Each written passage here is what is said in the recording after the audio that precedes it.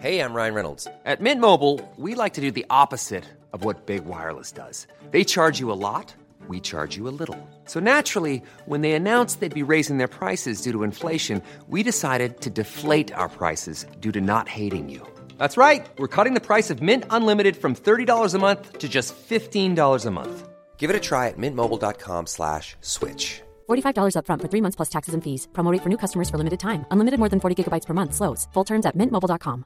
Many of us have those stubborn pounds that seem impossible to lose, no matter how good we eat or how hard we work out. My solution is PlushCare.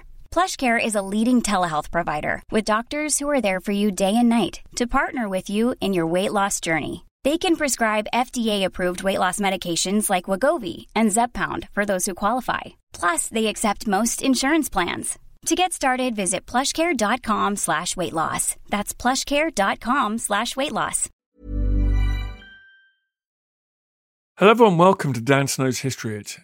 It's Monday when this podcast is first broadcast, and I am just still brushing the straw out of my hair. I'm cleansing the alcohol out of my kidneys. I'm rubbing the sleep from my eyes as a result of the wild bacchanal, the party that was the Chalk Valley History Festival. Saw a lot of old friends, saw a lot of people I haven't seen for a couple of years, a lot of historians, a lot of History Hit subscribers. Thank you for coming up. A lot of listeners to this podcast. It refreshed me.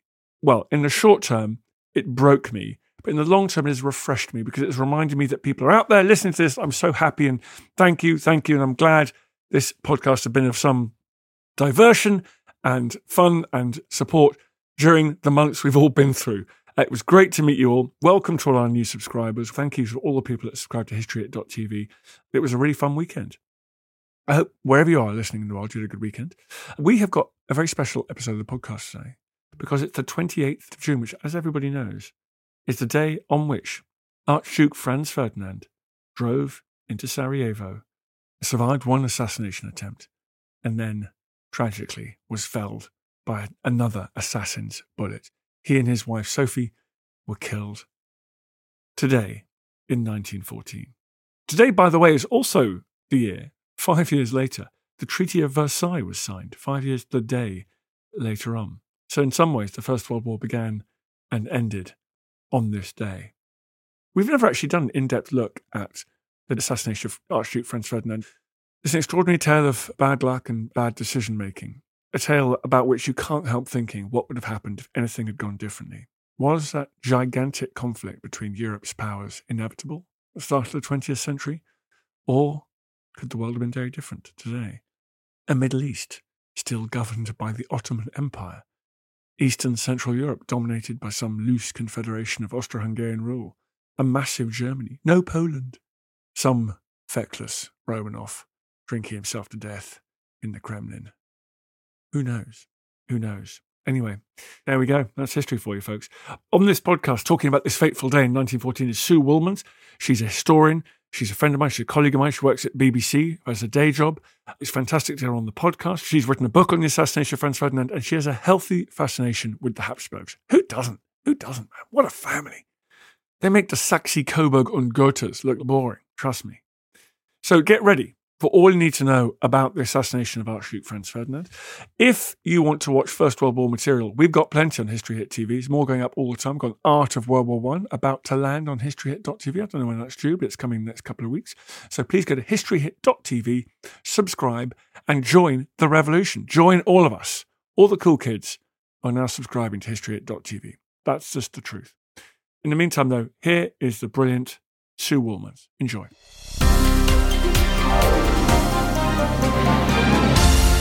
Sue, great to have you on the podcast. It's lovely to be here. Thank you for inviting me along. Well, it's great to have you. Now, who is this Archduke? And, well, tell me a little bit about his slightly complicated relationship with the Habsburg Emperor. Oh, it's very complicated. He was the nephew of the Austrian emperor. He was the eldest son of the Austrian emperor's brother. And he wasn't supposed to inherit the throne. The man who was supposed to inherit the throne was Archduke Rudolf, who was Emperor Franz Joseph's son. Unfortunately, they didn't get on very well. And without going into all the politics of it all, Rudolf committed suicide. And this catapulted the Archduke Franz Ferdinand into the line of succession. He wasn't expecting this. He was taken very much aback by this. And he spent an awful lot of his teenage and early 20 years educating himself, trying to find out how to be an emperor, looking at the politics around the world, and just generally doing his homework. But also, what he really had to do was to marry and have an heir to continue the line of succession. But what he did not want to do was to marry somebody he wasn't in love with. He really needed the support of the woman he loved, to quote Edward VIII. And he had fallen in love very early on in life with somebody who was a Czech countess, the Countess Sophie Hotek.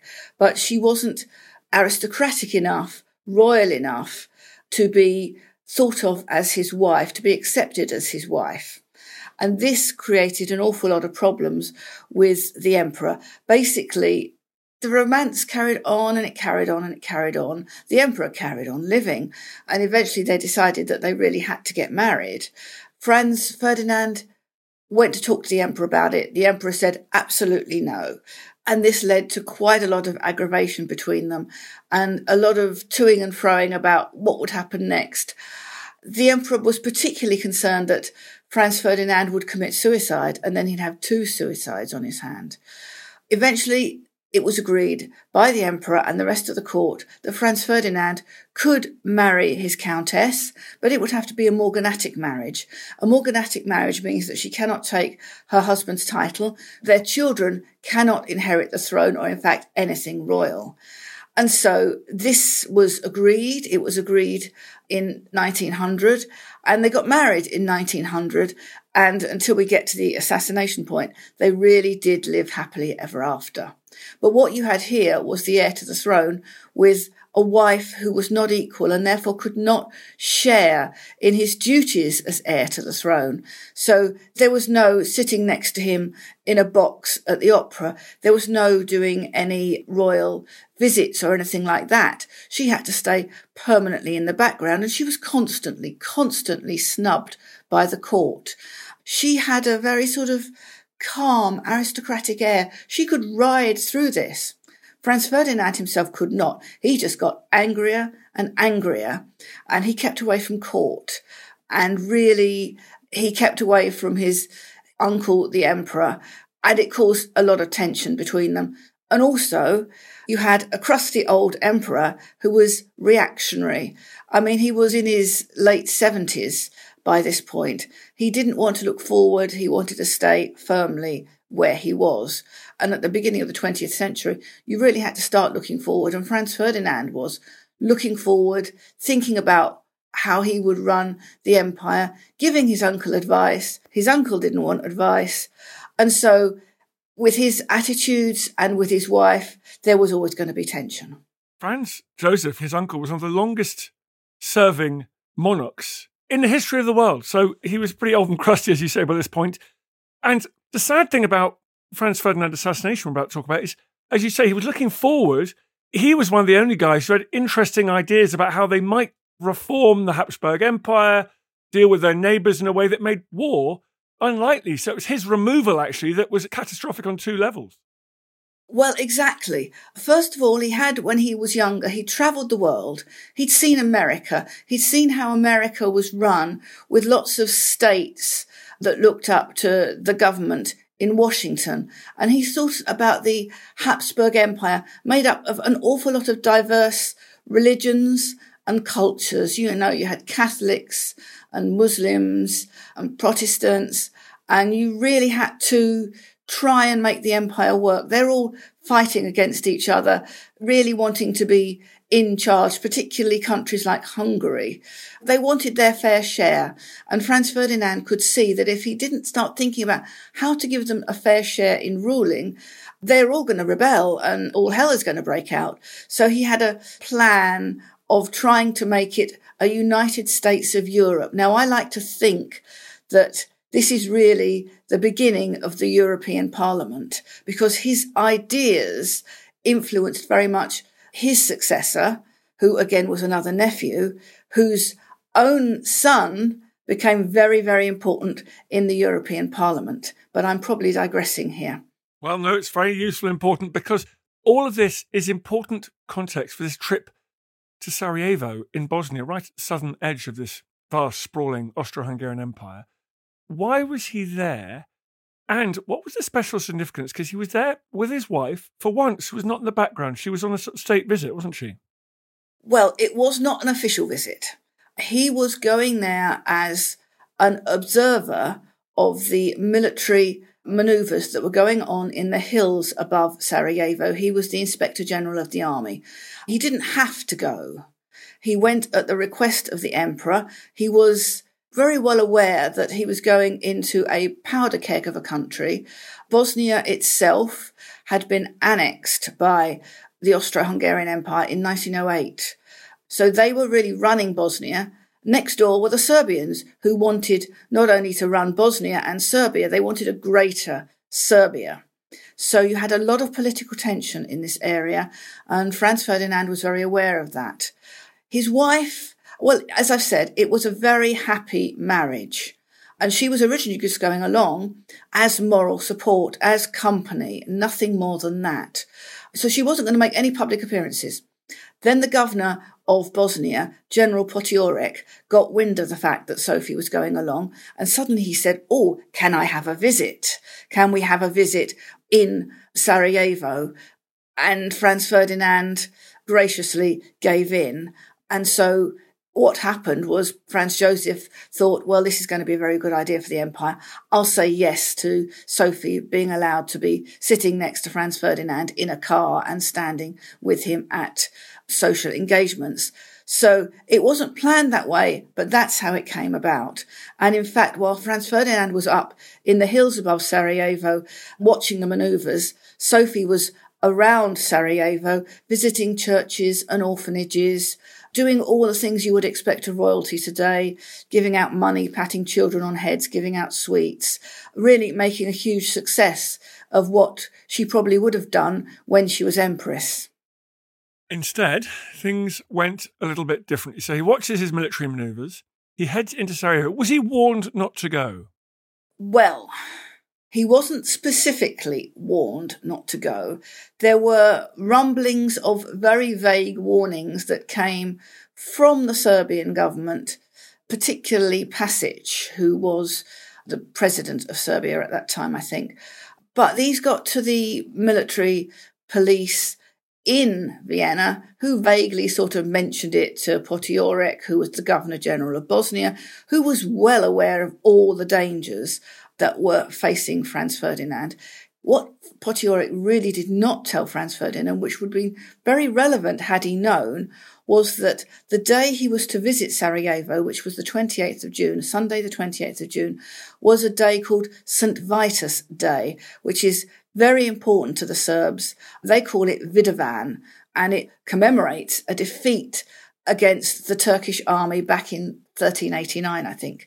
So it's a really important day for the Serbs, and Bosnia is made up of Bosnian Serbs, Croat Catholics, and Bosniak Muslims. So it was really the wrong day, and he should have been told. He wasn't warned enough. Now, I, Sue, do not want to get us both involved in a 2-hour discussion of Balkan politics, particularly when it comes to Serbian self-determination. But just briefly, the Serbian minority within Bosnia looked at next-door Serbia and thought, oh, wouldn't it be nice to be part of a greater Serbia? If we get rid of the Austro-Hungarians, get rid of these Habsburgs, we could join our brothers in Serbia. And this was an age of nationalism. It was an age of this idea that these ethnic groups were distinct and ought to be together in one sovereign entity. You've explained it perfectly, and really there's not much more to add to that, except that for people of today, if they can sort of envisage what the old Yugoslavia was like, that is basically what they got. Yugoslavia was formed at the end of World War I and was given the Serbian king as its ruler rather than being part of the Austro-Hungarian Empire. And so what all these Bosnian Serbs, now I'm saying Serbs, I'm not saying Croats, I'm not saying Muslims. It was the Serbs, and Serbia is a large country compared to all these other countries in that particular area. So it was the Serbs that wanted to dominate. And that's exactly what happened at the end of World War I. And this leads us to the Civil War in the 1980s. But you don't want to go into all this because we'll be here forever. We'll be here forever. So Franz Ferdinand decides to go on an official visit on a holy day for the Serbians. And waiting for him in Sarajevo is a group of Serbian-supported, now this is the big one I get in trouble for, terrorists / freedom fighters who are sort of waiting for their opportunity, are they? I always call them assassins. That gets you out of that little complication. Okay. Yes, they're waiting for him.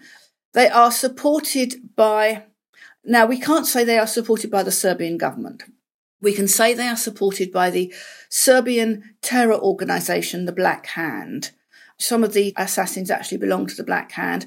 Some of them belong to the junior branch of the Black Hand. What they do have is guns and bombs provided by the Black Hand in Serbia, which they have brought from Belgrade to Sarajevo. And they are all basically hanging around in Sarajevo along what is known as the Apple Quay. It's a long road that runs all the way along by the side of the Miljacka River. And I apologise, I have pronounced that wrong. It's a bit like the Thames. Let's look at it in English terms. It's a bit like they're on the embankment by the Thames, all waiting for Franz Ferdinand and his wife Sophie to go past in their car on the 28th of June. You're listening to Dan Snow's History. On the anniversary of the assassination of Archduke Franz Ferdinand, we are finding out exactly what happened. More after this. How did Hitler's sexuality shape his worldview? Why did the Black Death lead to the rise of the witch trials? And what are some of the sauciest scandals involving kings and queens at Hampton Court? I don't know about you, but this is the history I want to hear about. If you do too, then join me, Kate Lister, every Tuesday and Friday to find out the answers to all of these questions and more. Listen to Betwixt the Sheets, the history of sex scandal in society, wherever you get your podcasts. Brought to you by History Hit.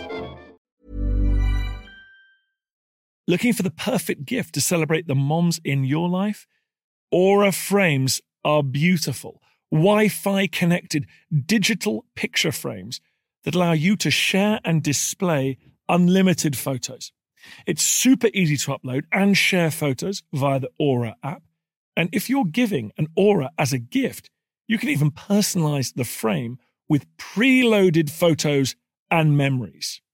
And also remember, when using messaging apps, they shrink the photos. You cannot print those out. You cannot blow them up. This is high quality imagery going to one of the most important people in your life. The Aura app is super easy to set up. It takes about 2 minutes and you're going to love it. There's free unlimited storage. Add unlimited photos and videos and invite as many people as you want to a frame. Right now, Aura has got a great deal for Mother's Day. Listeners can save on the perfect gift by visiting auraframes.com to get $30 plus free shipping on their best-selling frame.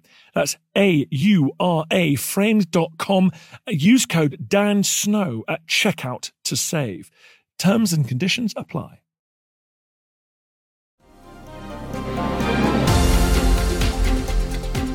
So, Franz Ferdinand, is he a bit nervous? I mean, there's stories of him wearing Lucky Charms. You've done all the research. Where do you come down on this? Well, I wouldn't say he was nervous. He had been nervous going there, and when they arrived, they'd found that the welcome was actually very warm. Franz Ferdinand was obviously welcomed by all the officials. Sophie herself, having done her visits around Sarajevo, had found the whole community very warm and accepting of them. They felt much safer at the end of the visit than they had at the beginning. And in fact, Sophie said to a member of the clergy at a dinner the night before they did their visit to Sarajevo, she said to them how much they had enjoyed themselves in Sarajevo and how welcome they had felt. So by the time we get to the morning of Sunday, the 28th of June, they're feeling pretty okay and pretty secure. I cannot prove, but I think one of the reasons Sophie was particularly keen on going with Franz Ferdinand was that there was a sort of feeling of honour amongst assassins back at the beginning of the 20th century. And they didn't shoot a woman. They wouldn't shoot women, they wouldn't shoot children. So Sophie probably had in the back of her mind the fact that if she sat next to Franz Ferdinand in that car, he would be safer. And that's exactly what she did. So that's one of the reasons she was there, sitting there next to him. She didn't have to go through all these dinners and things that he was supposed to do. If she felt at all nervous, she could have hidden herself away, but she didn't do that. Did he wear lucky charms? He always wore lucky charms. He was a slightly suspicious kind of person, and he always wore a selection of lucky charms under his shirt. So he didn't specifically wear a bunch of lucky charms on the day. That was just what he wore. Religious, lucky charms, presents from family, all these things meant a great deal to Franz Ferdinand. He was quite an emotional man. You look at him and you think, oh gosh, he's stiff, and photos show him as stiff and miserable looking, but actually he was warm and kind. He loved his wife, he loved his children, he loved his stepmom. He was an all-round good bloke. But also this was an era in which political violence was more normal. The previous 20 years or 30, it's seen a Russian Tsar, Greek king, Italian king, French president killed. People had a few pops at Queen Victoria. Assassination was, it feels like late 19th, early 20th century, it was more of a recognisable part of public life than perhaps it is today, certainly in the West. Absolutely, totally. And he accepted that as part of the course. To support what I said earlier about Sophie sitting next to him, the assassin who threw a bomb at the Grand Duke Serge in 1905, he'd been trying to assassinate Grand Duke Serge for about a year, but every time Grand Duke Serge went past in a carriage, he had children or his wife with him. So usually they didn't attack somebody like Franz Ferdinand when he was with family. So I think they probably did feel safer that morning. But yes, you are entirely right. There'd been an awful lot of assassinations, and some pretty terrible ones like that of Alexander II, who was blown up by a bomb. And there were more to come as well. So he drives into Sarajevo. He drives along the Apple Quay. Tell me what happens next. So they're driving along quite happily at a reasonably slow pace, and they get much further into the main area of the town. And just as they come to the main area of the town, the first of the assassins actually does something. There's a couple before him who do absolutely nothing. They stand there, kind of frozen. And what he does is he throws a bomb at the car badly. He misses getting the car 100%. His bomb hits the back of the car and then rolls under the car that's following and explodes. But it explodes not particularly well, doesn't do a great deal of damage, doesn't kill anybody, which is a good thing. It gives minor injuries to the people in the car, damages the car, but it doesn't actually do any major damage.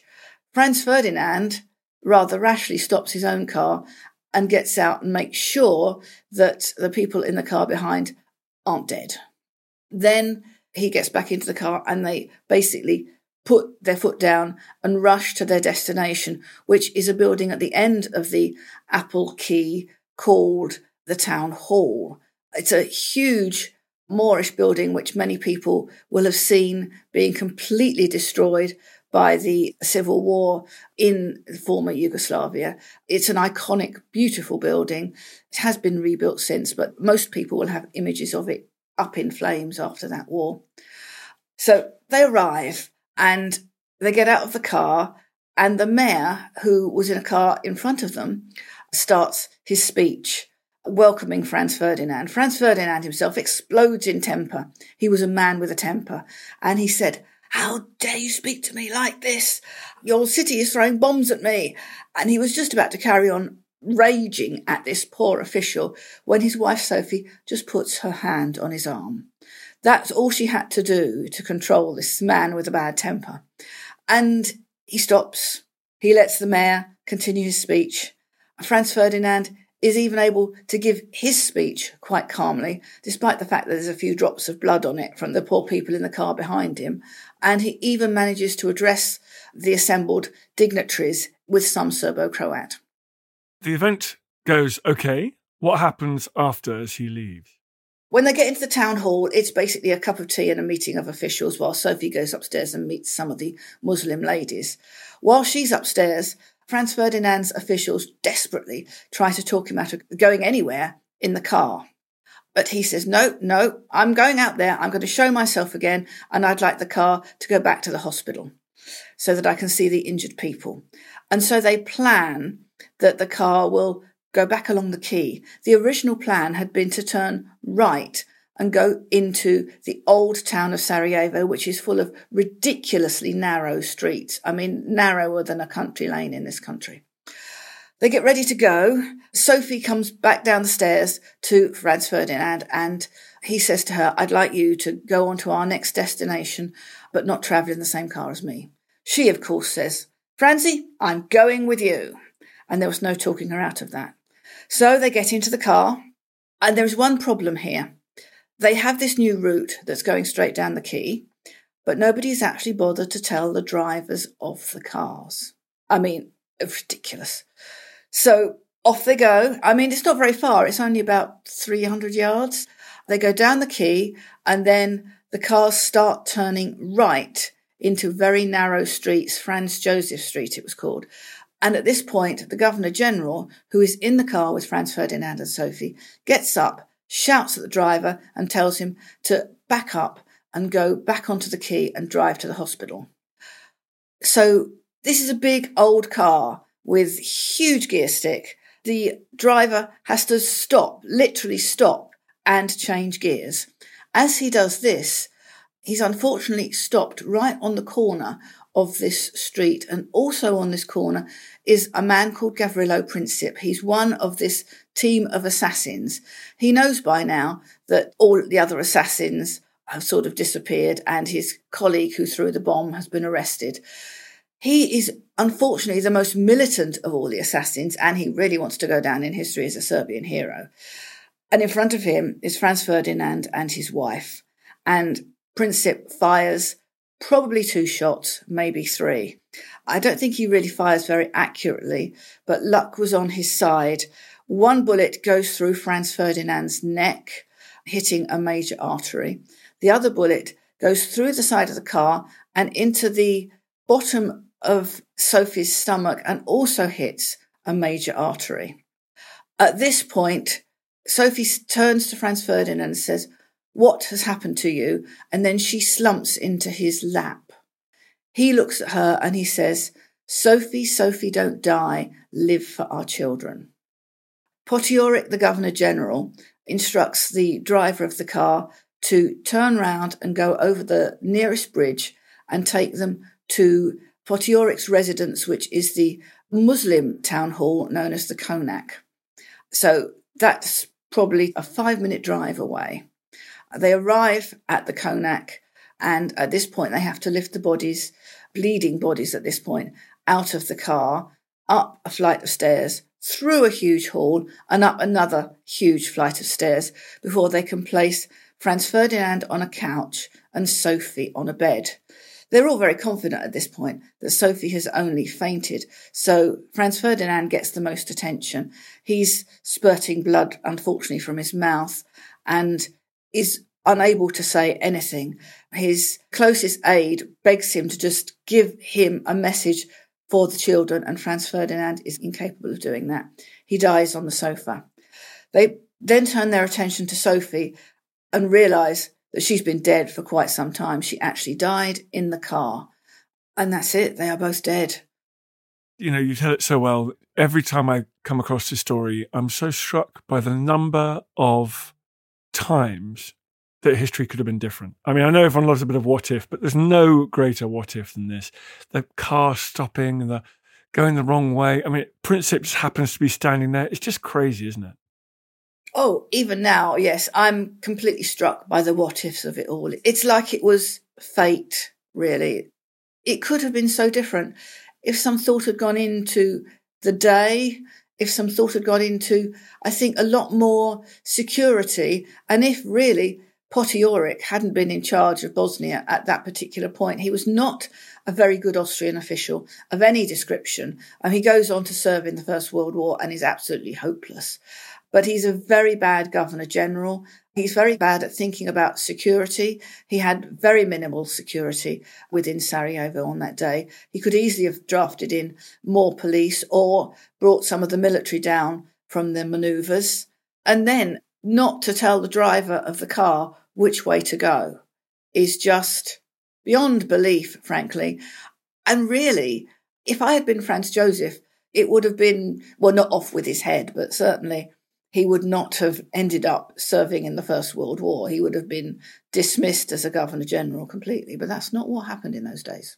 Well, there weren't many officers in the Austrian army who covered themselves with glory in the First World War, but we all know what happens next. The Austrians released a unbelievably punitive list of demands to the Serbians, who agreed to nearly all of them and not all of them, and it triggered a series of alliances that led to the outbreak of the First World War.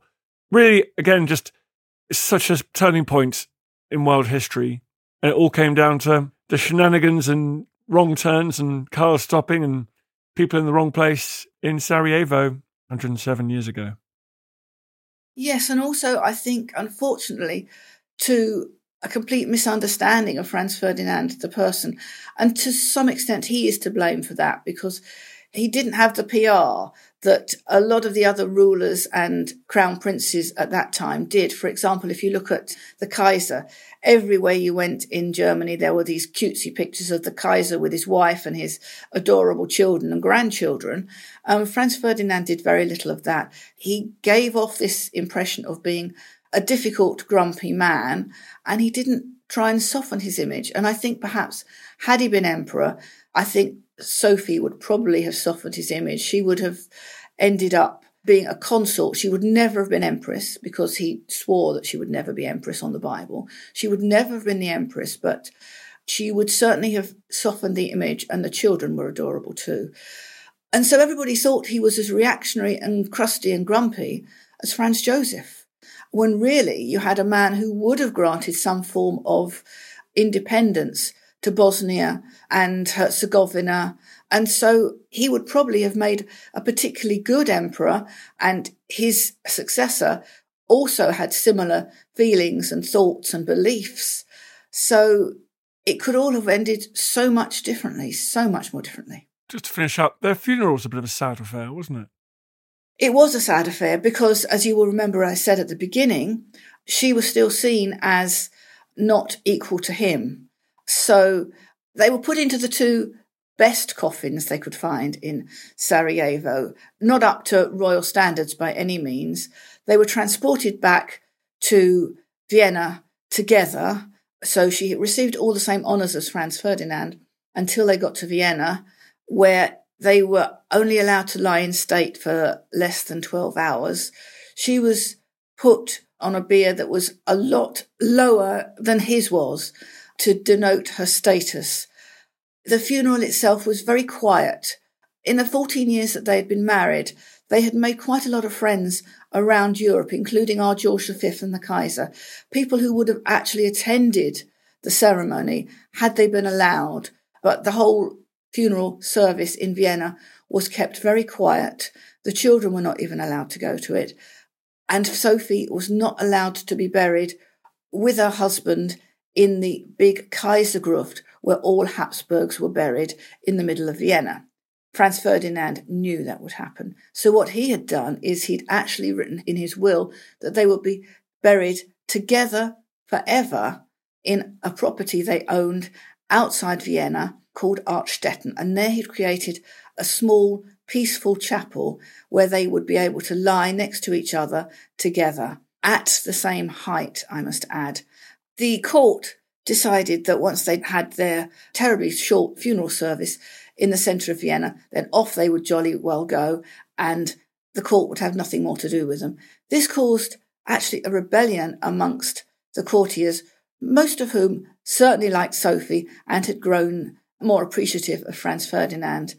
They led a rebellion. They actually followed the coffins to the station in Vienna, and then they all travelled on to Archstetten for what was really the proper funeral service, the family funeral service in the chapel at Archstetten with the children attending.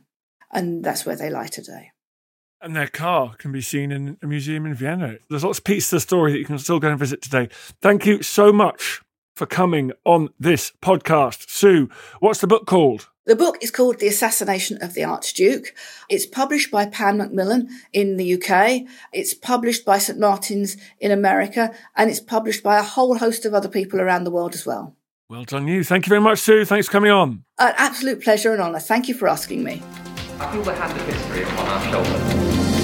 All this tradition of ours, our school history, our songs, this part of the history of our country, all were gone and finished. Thanks, folks, for listening to this episode of Dan Snow's History. As I say all the time, I love doing these podcasts. They are the best thing I do professionally. I feel very lucky to have you listening to them. If you fancied giving them a rating and review, obviously the best rating and review possible would be ideal. It makes a big difference to us. I know it's a pain, but we'd really, really be grateful. And if you want to listen to the other podcasts in our ever-increasing stable, don't forget we've got Susanna Lipscomb with Not Just the Tudors. That's flying high in the charts.